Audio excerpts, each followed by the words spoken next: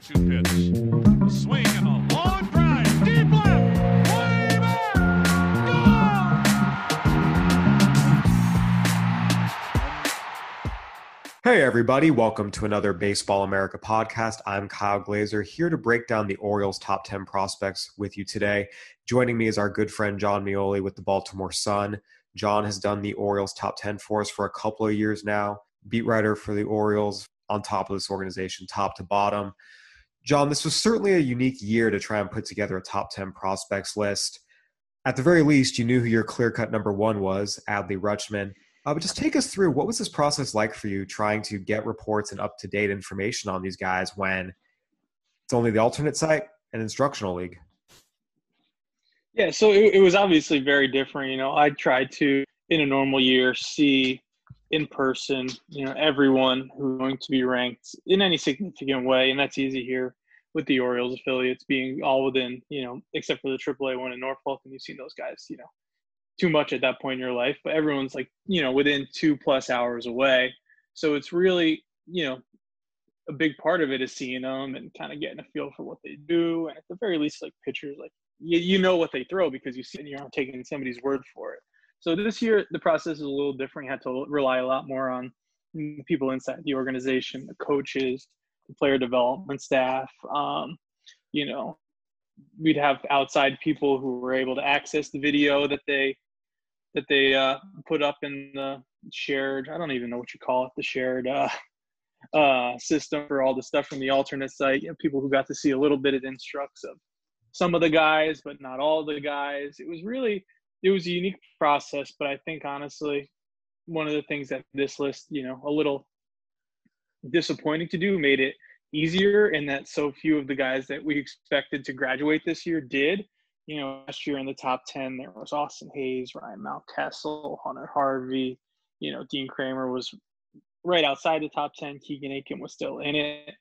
You thought maybe there's a chance Neil Diaz gets up and gets a couple months worth of at-bats and graduates, and none of them did. Hunter Harvey dropped out, but, Austin Hayes graduated. Ryan Mountcastle was like games worth of at-bats short from graduating.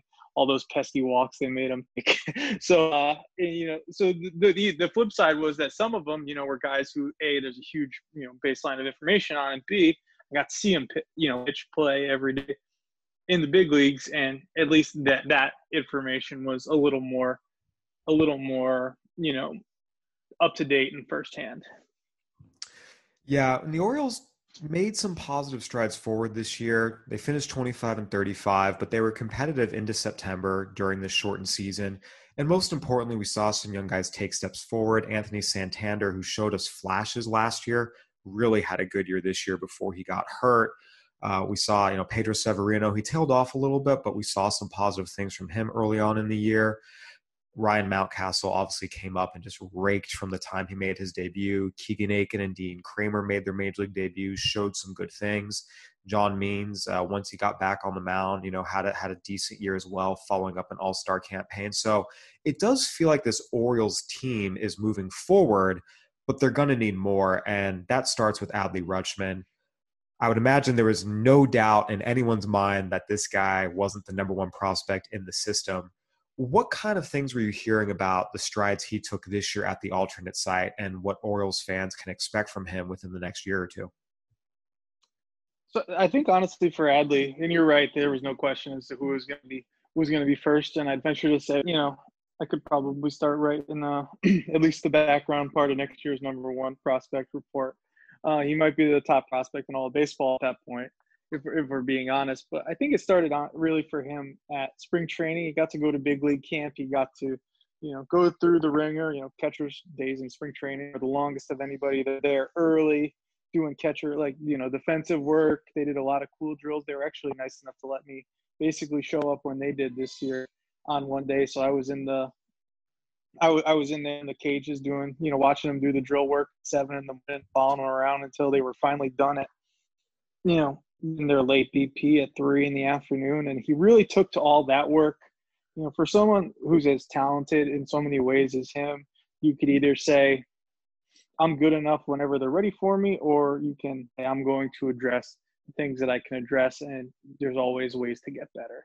And from spring training through the time to the alternate site, he was trying to find those ways to get better. He did some stuff, they said, with his swing to get him more on time and just, like you hear from hitters all the time now, to get them in that good position to hit and make contact the barrel through the zone. And there was a little adjustment period. And then I started hearing from a couple of people asking about other stuff down there as I was reporting other stories or talking to people who talk to people around like the end of July, or I guess the end of August. You started just hearing like, okay, Adley's just like killing people.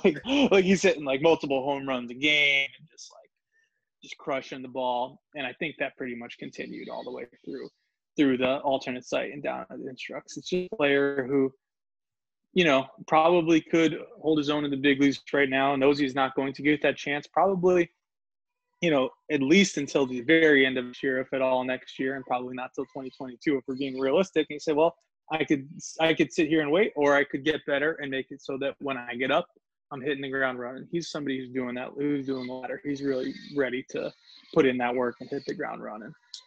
Yeah, this is someone that I think is one of the most exciting young talents making his way up through the minor leagues right now. The thing that just sticks with me is I do a lot of our draft calls out here on the West Coast. I mostly do pro coverage, but I help out with West Coast draft coverage. And I remember asking a veteran evaluator about this, someone who has scouted the area for years. This was not a newbie or a low-level guy. This was a high-level guy who has scouted West Coast baseball for a long time. And I just remember his comparison where he told me, and this is someone who doesn't say ridiculous things, this is someone who generally is stingy with his positive evaluations, said, I think he can be a Chris Bryant hitter and an Austin Hedges defender behind the plate. And this guy scouted both Chris Bryant and Austin Hedges. I just, when you hear something like that, it sticks with you. I have yet to hear a bad thing about this guy. And while you always have to be wary with prospects, especially catchers, because all it takes is a knee injury here, a concussion there, and things can go sideways, it just continues to sound like this is going to be a generational talent in Major League Baseball, as he was in college and frankly, as he was in high school as the Oregon State Player of the Year. Yeah. And for all the, the drawbacks of this year being the way that it was, being, no games, no, there wasn't anything except for this alternate camp and the instructional league. If this season had gone off the way it was supposed to, Adley Rutschman probably, he probably starts in high A, spends 3 months there, putting some miles on his legs, putting some miles on his arm. And it's good experience, game experience, learning how to call games, learning the pitchers, learning the grinds of minor league life. But instead, he got 2, concentrated months facing pitching staff was at the alternate site was either guys who had big league time and were trying to get back, or guys who were clearly good enough to be in a big league rotation and were just biding their time, like Ian Kramer and Keegan Aiken, or guys like DL and Mike Baumann, Grayson Rodriguez, and Kyle Bradish, who have nasty stuff. He got really concentrated, development work and time to work or to improve against pitching caliber that he probably wouldn't have seen spending half the year in the Carolina League. And then, in the second half of the Eastern League, everybody knows that's kind of just, you're not getting the best, you're not seeing the best arms and the best talent, come the middle of July into August in the Eastern League. So instead of getting a lot of, not empty calories, but a lot of just games for the sake of games and putting that miles on his body, he was able to do work against players who were better than he would have played against otherwise. And I think he and the organization, both looked at that and said, this is a benefit that we're glad that he took advantage of. Yeah, I'm definitely going to be very, very curious to see what he looks like next year, getting into game situations, playing every day, because you can't replicate that. But I just go back to everything I heard about this guy in the draft, everything I heard about this guy through his minor league debut, and everything you're talking about here at the alternate site. This is one of the most impressive young prospects in baseball, and someone that could and should be a foundational player for the Orioles. Again, nothing is guaranteed, but you look for the tools, you look for the makeup. By all accounts, he seems to have it. The Orioles need more than just one player, though, and pitching is always in demand. And there are 2 pitchers here, Grayson Rodriguez and DL Hall. They were number 2 and 3 in this system last year. They added Heston Kjerstad as the number 2 overall pick this year. Ryan Mountcastle came up and hit like he always has, and just really was a difference-making impact hitter in the middle of the Orioles lineup. How much debate was there to keep Rodriguez and Hall at 2 and 3, as opposed to maybe putting Kjerstad or Mountcastle above them and between them? What was that process like for you? Honestly, I didn't. Maybe I should have given a little more thought to it than I did, but I just think that those two pitchers are, they would probably. I think that they could be. There are organizations where either of them would be the top prospect in another organization. Whereas I'm not sure that, even though Kjerstad was taken second and Ryan Mountcastle, all he's done is hit, I don't know that you could say that about either of those guys. And honestly, given what, just the overall profile of DL Hall as a hard throwing lefty starter, who's going to have 4 pitches, who's going to be able to miss bats the way that, the Orioles believe he can once he figures out his mechanics, and by all accounts he's kind of done that in the last couple of months, and brought that into the instructional league, was even better than probably I wrote him up as. I think that's just like a completely special pitcher. And for someone like Grayson Rodriguez, kind of got the nod above him because there's not as much question marks. You see that kind of body, you see that kind of delivery, and you see that kind of arsenal, and you know exactly what that looks like at 20 projecting out to be 28 and how good that's going to be. And there's a little more question with DL Hall. I think that the upside might be better if he reaches it. And I think combine those two things, I know I'm kind of going a roundabout way, I think that those two pitchers are much more valuable and much more impactful than even the best corner outfield bat, which I think in different ways is what they kind of hope they have in Mountcastle and Kjerstad. Yeah, in your discussions with evaluators inside and or outside the Orioles system, was there any discussion for those guys to be above them, or was it pretty consensus that Rodriguez and Hall go ahead? It's pretty consensus. I would think that there was maybe some about. I mean, not a lot of people saw Kjerstad, and there were some. I think the only people who would really have that would be like on the amateur side of the Orioles system. I think they really kind of internally understand what they have in these two pitchers. When you look at the types of impact players that the Astros front office that Mike Elias came from inherited when they took the job, Jose Altuve is already there. George Springer was their top pick the year before, and those two guys were, pretty important to what they ultimately built once they started building something different. I think that there's a lot of looking for the hitters and the under the radar guys who could grow into that the way that they did in Baltimore. And I think that, the answer is it's those two pitchers. Those are the two guys who, they're going to say, we were able to do X, Y, and Z. Thank goodness those guys were there, because these are two guys who can be the type of homegrown starting pitchers that the Orioles haven't had in, decades. They probably haven't had a true, until John Means, who you can't even count as this kind of guy. I didn't even rank him in 2017 or 18, I think. They don't develop these kinds of top flight starting pitchers. And I think that there's a pretty clear idea in the organization and outside that they have them here.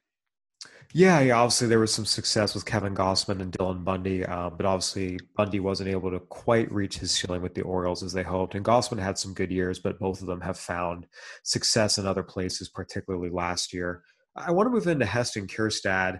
The Orioles kind of threw everyone for a loop when they took him second overall in the draft. And again, just talking to some national level evaluators before the draft, one of the things that kept coming up was, Heston Kjerstad has a very good chance to go in the top 10. There were some people who thought that he made a lot of sense for the Mariners at number 6. So it's not like this was a guy that was in the back of the first round or, barely in first round consideration, and the Orioles just wanted to save money.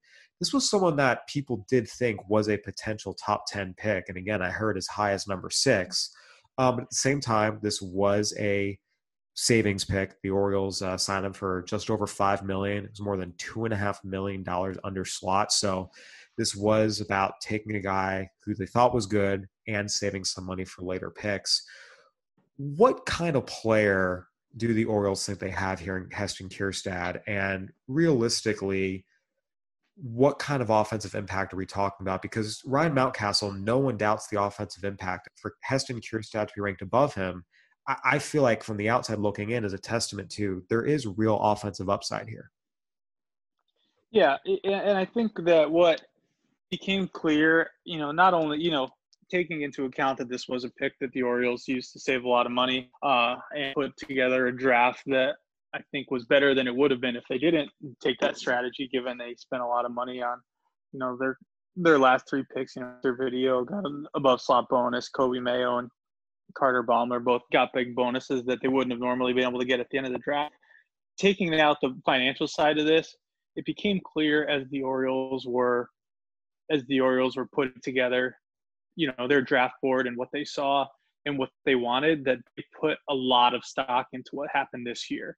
Even though it was only 3-4 weeks of a college baseball season, they put a ton of stock into how guys were performing. And I think the understanding that I got is that they basically used what they were doing to project out a full season for all these guys at the kind of level they were performing at the beginning of the college season. So someone like Heston Kjerstad, who had the power numbers, basically going back to an everyday player as a freshman, they have 2+ years of the power. They saw a lot of hard contact in the zone. They saw, especially this year, a pretty big decrease in the swing and miss, and that made his strikeouts go down, made his walk rate better. And they looked at all that stuff and said, this is the type of guy who is going to continue that improvement. You saw that with their second pick, Jordan Westburg, as well. He was somebody who was able to cut down the strikeouts a lot, and they projected that was going to keep going. So I think that's a roundabout way of saying that the Orioles see a guy who's going to be that middle of the order, 30+, 35 home run hitter in his peak, who can play a decent right field and probably has the arm to stay on right. And they think he's a better defender than I think the consensus is, but who doesn't think that, their bat first guy is a better defender than everyone else does? I'm sure, if you guys had $1 and they put $1 in the jar every time you heard that from somebody in the 30 organizations, then there'd be a nice big there'd be a nice dinner at the BA Christmas party once this process is all done. But you put all that together and they see the kind of impact bat that they want. I think that going back to those Houston days, I keep bringing it up, taking Brady Aiken and Mark Appel early in these drafts, with those number 1 overall picks, kind of showed this front office how risky pitchers are, and they believe how they just can develop pitchers, and they use the draft to take guys who were true impact bats. And I think that's where they ended up with Kjerstad. Yeah, he's certainly a very, very talented power hitter. And, it is worth noting he did lead USA Baseball's collegiate national team in hitting the previous summer. And that's something that a lot of teams put a lot of stock in, that experience. So no doubt this can be a potentially impact hitter. How much of a debate was there between him and Mountcastle? Because Mountcastle, again, very, different type of player. He was a high school draft pick. He was a shortstop when he was drafted, but at the same time, it's always been about the bat with him. We saw that at every level. AAA International League MVP came up this year, was one of the top rookie hitters from the time he debuted to the end of the season. Again, it's funny you mentioned the guy who can hit that the organization says is a better defender than anyone else thinks, when in reality he probably isn't. Mountcastle started the year in left field. He did make a couple nice catches. He had a nice play in Buffalo, I remember in particular. But by the end of the year, he was playing first base almost exclusively. How much debate was there between these two, and ultimately what was it that put Kjerstad ahead? There was a decent amount of debate. I think that one of the separators was, I don't have it open in front of me. I probably should. I think that if you looked at both of them, at certain ages, who would you say is better? And I think Mountcastle probably got to the big leagues before Kjerstad will. Given that one's a college player and one's a high school player. But I think that ultimately the idea that Kjerstad probably will have a little more usable power in the games, even if he doesn't have, the ability to hit average, was a little bit of a separator. And I think that what we saw from Ryan Mountcastle this year necessarily enough to move him up. That was kind of where I was at. It was like we as we were talking a little earlier, it's like, how do you move guy up or down in a year like this? And he seemed like he was in the right. He's always seemed like he's been in the right place to me. And I think that when you take somebody and you invest as much, financially and baseball wise into Kjerstad, and hearing what they had to say about, where they think he could end up, you don't hear the Orioles, front office or anyone around the game talk about a Ryan Mountcastle the same way you hear him talk about Kjerstad. Granted, the Orioles again probably think a lot more highly of Kjerstad than anyone else does. But I will say that after doing this for however many years, I don't know, just 4 or 5, they all blend together in a way. They all feature Ryan Mountcastle and Hunter Harvey, so that makes them all blend together in a significant way. But the idea that Ryan Mountcastle was going to be anything other than what he has proven to be was never one that I really bought into. I thought he got such a raw deal in terms of all the defensive stuff that he had to, deal with on a constant basis, all the people with the Orioles who just seemed not to like the pick when they made it and didn't make it so that they were improving the player whose job it was to improve all, when he was trying to change his swing to be the power-oriented swing it is now. He didn't really have a lot of support in the organization. He had to go do it himself. And to the point where he's at, he deserves a ton of credit. But that's to even say that is to say that he was not going to be this, regardless. I think he just kind of, the perception of him never matched the reality. This is a guy who was going to hit, and I'm really glad to see him hit in the big leagues. Yeah, no, there's no question. I mean, we've talked about it. If you can hit, they will find a spot in the big leagues for you. Again, the arm is going to be a problem. You and I have talked about this on podcasts before, but if you can hit, they'll find a spot, and he's going to hit. And at the end of the day, that's going to make him an everyday player in the major leagues. From the outside looking in, John, it really felt like this top 5 was the very clear-cut top 5. And then things started to kind of open up a little bit, 6 to 10 range. How much discussion was there for you about ordering these players the way you did? I mean, can they be intermixed a little bit, or was it pretty much set, this guy's 6, this guy's 7, et cetera, et cetera? What was this process of the 6 to 10 like? It was pretty, and there were probably like 6 or 7 players that were in play for this range. I guess if you count Hunter Harvey, I keep mentioning him. He would have been ranked in the top 10 for like the 7th or 8th straight year. I know he tied Gary Sanchez's record, if we can call it that, last year, for most times in an organization's top 10. And he was somebody who's just, in the way I talked about Mountcastle, it's like he's just in the right place until he graduates. He was always somebody who was just in that range. It's like, yeah, he's Hunter Harvey, he's still good, but I just felt like this year there were too many players who you could move above someone like him. In terms of the order, I think that it was pretty fluid in a lot of ways. I think that the Orioles as an organization, pretty much from the time spring training ended, I heard a lot more about Gunnar Henderson and what he could be and what they wanted of him, and the buzz on him,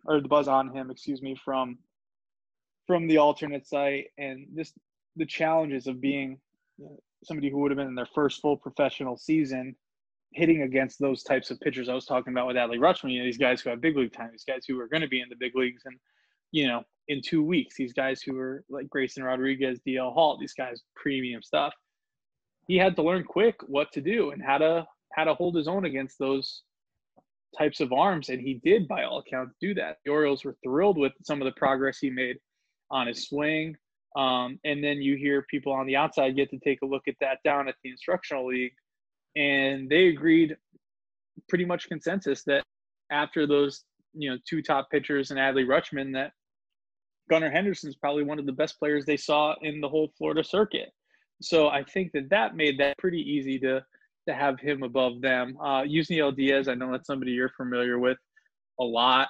He was someone, we heard a ton because we asked about Ryan Mountcastle a lot during the season as to when he was going to get up because the Orioles were running out, a bunch of schlock in left field, and Ryan Mountcastle was down there learning left field and Bowie, and he's going to hit. So you were like, where is this guy? This is a team that was theoretically like playing for a playoff spot. Where was he? But you didn't really hear as much about Yusuf Diaz. He's somebody I'm sure we've talked about on the podcast. If we talked about it at all, I put it in the chat too. And when I say it, I try to make clear that it's not about his work ethic, but I just think that once he gets to the big leagues, he's going to be a big leaguer, and everything that he does well, he's going to do well consistently. The problem is when you've been in Bowie for 3 years, which is not the case for him, it's hard to see it and it's hard to do it. I still think that's a really good player. I think there's a lot more challenges to get on the field than he's going to have. If he had just shot to the big leagues before and Austin Hayes got established, before Cedric Mullins got established, before Santander got established, now before Ryan Mountcastle was out there, now got to play through guys. But I still haven't given up on the idea that is the type of player that the Orioles got when they were picking a centerpiece for Manny Machado. I think he's really talented, and I think that if the Orioles blink first and say, all right, you know what, if you need to be in the big leagues to do it, here you are, you're in the big leagues now, you better do it. I think that if they blink first and let him have that opportunity, then he will take advantage of it. Going long-winded here, but in terms of those three pitchers, I think Mike Baumann, who was next at 8, was really another one of those guys. I was doing the recording for some Ryan Mountcastle stuff down at the alternate site. As I was talking to pitching people, hitting people who were working with these prospects down there, he was somebody who just has the kind of stuff that separates him, even over somebody like Aiken and Kramer, who are kind of in the same tier in my mind, those kind of good, future back-end starters. But Baumann has stuff that could be more than that. He's consistently in the mid to high mid 90s, and he can go get, a 98, 99 when he needs it. I was there when he threw a no-hitter in July 2019, I think it was, and he was throwing 99 in the ninth inning, and it didn't look like he was even breaking a sweat out there. He's just the kind of guy who can go get it. He really benefited from, the real mechanical work, the strength work. They pretty much have revamped their entire player development system in the last 2 years. This year there was a lot more. The first year was pitching philosophy, pitching instruction. This year they put a lot of work to different kinds of strength programs, conditioning program, movement programs.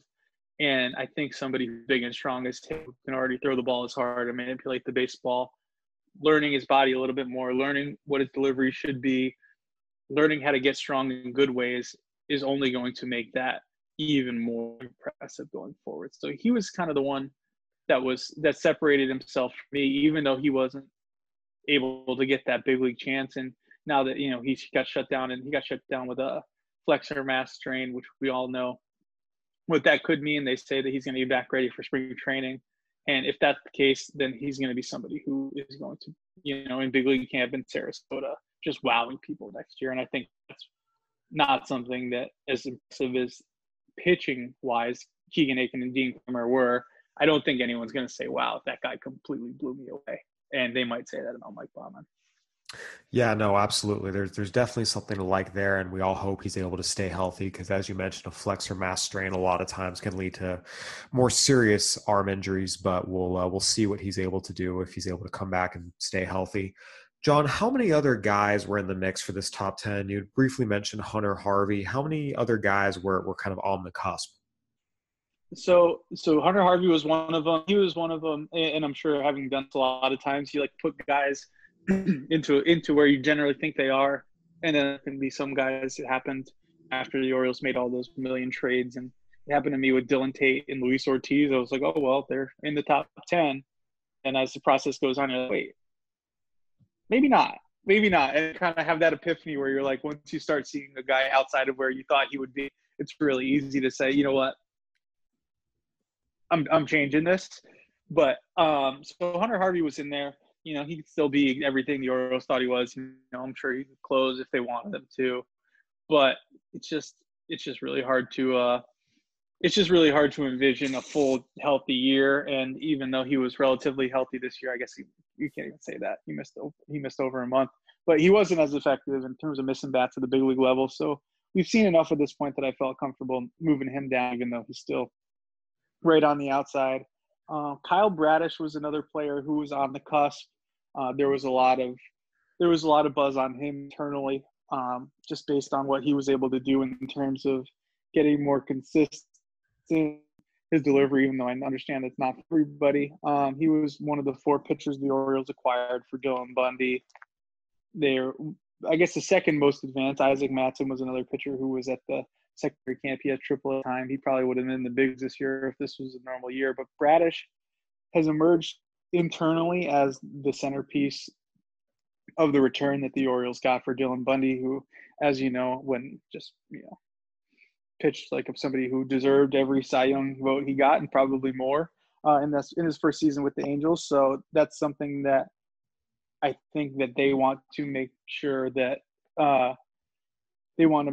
Bradish is known as the type of player who's worth being traded for Dylan Bundy, even what Dylan Bundy is now. I just, it's really hard. It's really hard for me. This goes to the next person, Jordan Westberg, too. It's really hard when you can't see them and kind of conceptualize what they do and see how hitters react to it and see how it looks over the course of a game and multiple looks. It's really hard to move somebody super, super higher or lower than where you thought they would be without having that kind of frame of reference. So that was kind of what happened with Bradish there. I don't believe he was in the midseason update that you all did, and for him to get moved all the way into the top 10, having seen him and without kind of the outside corroboration that you'd want for like that was just something I had a hard time doing. And even to put him above someone like Kramer or Aiken, who showed they could do it in the big leagues, and Bauman, who, has probably the best raw stuff out of this tier of pitching, was really hard for me to do. And then Jordan Westberg, the 30th overall pick this year, the Orioles competitive balance round pick. He was somebody who had this, the first week in October was when these were due. I'm sorry, I'm rambling here. The first week in October was when the top 10 was due. If these had been compiled after Instructs, when people inside and outside got to see just what kind of talent he is, he might have been in the top 10. I think that at the beginning of the process and when these calls were all happening, obviously the draft people liked him a lot, but even they had him in this tier and not above anyone else. But I think that there were people outside the organization who went in for a couple of days and saw Jordan Westberg play, and the big leaguers at Instructs were clear, and he was one of them. So I think he's somebody who, he's not in bad places right there at 11. But he's somebody who, if this ranking had, if this was in the West divisions, which you guys do later, he might easily be in the top 10. Yeah, and as you mentioned, with a lot of these guys, just not seeing them in action for a year or longer, it definitely makes it tough. But we appreciate your hard work for us and your insight on all these Orioles prospects. It's always fun having you on. And just any final thoughts? Not really. Every year for the Baltimore Sun, I do a companion piece to just kind of more analysis on it. And last year's, I basically wrote that, if all these guys are in it again this time next year, then there's going to be a huge problem. And then the coronavirus pandemic happened, and there was a 60-game big league season and no minor league season. So none of these guys could graduate. And that did qualify as a big problem. But, I think the same thing that kind of, as somebody who's really as interested in, following all this stuff and doing it the way that I am, I'm sure that the best stuff you get to do is the new stuff and seeing new players and learning about new things they're trying to do. That's the stuff that really makes this process, whether you do it for one team like me or God knows how many they have you doing, it's fun to really learn about new stuff and rank new players and have a lot of movement. And I expected that to be something that happened this year with the Orioles system. There just weren't as many graduations as there would have been in a normal year. There weren't as many, pop-up players who would have benefited from, 6 months of games. And I think that next year, I can't even imagine what that like 4 to 10, 4 to 20 range is going to look like for this system, because there's so many candidates. There's so many players who they believe can improve under what they're trying to do, and the only way to sort it all out is going to be for them to play 120 something games, and it's going to be awesome. And I really hope they're able to do it. Yeah, we all hope that everything's back to normal next year for reasons beyond baseball, but obviously more games in more cities, minor leagues, major leagues, that's what we're all hoping for from a pure baseball perspective. John, thank you so much for joining us. We appreciate you as always. Once again, this has been another edition of the Baseball America Prospects podcast. Go ahead and give us a review on iTunes, Spotify, Stitcher, whatever platform you're listening on. We'd love to hear from you. For John Mioli, I'm Kyle Glazer. Thanks for listening, everyone. Stay safe.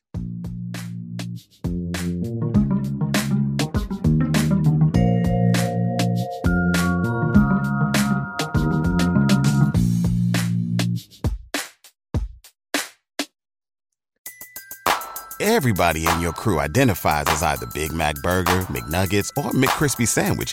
But you're the Filet-O-Fish Sandwich all day. That crispy fish, that savory tartar sauce, that melty cheese, that pillowy bun. Yeah, you get it. Every time. And if you love the Filet-O-Fish, right now you can catch 2 of the classics you love for just $6. Limited time only. Price and participation may vary. Cannot be combined with any other offer. Single item at regular price. Ba-da-ba-ba-ba.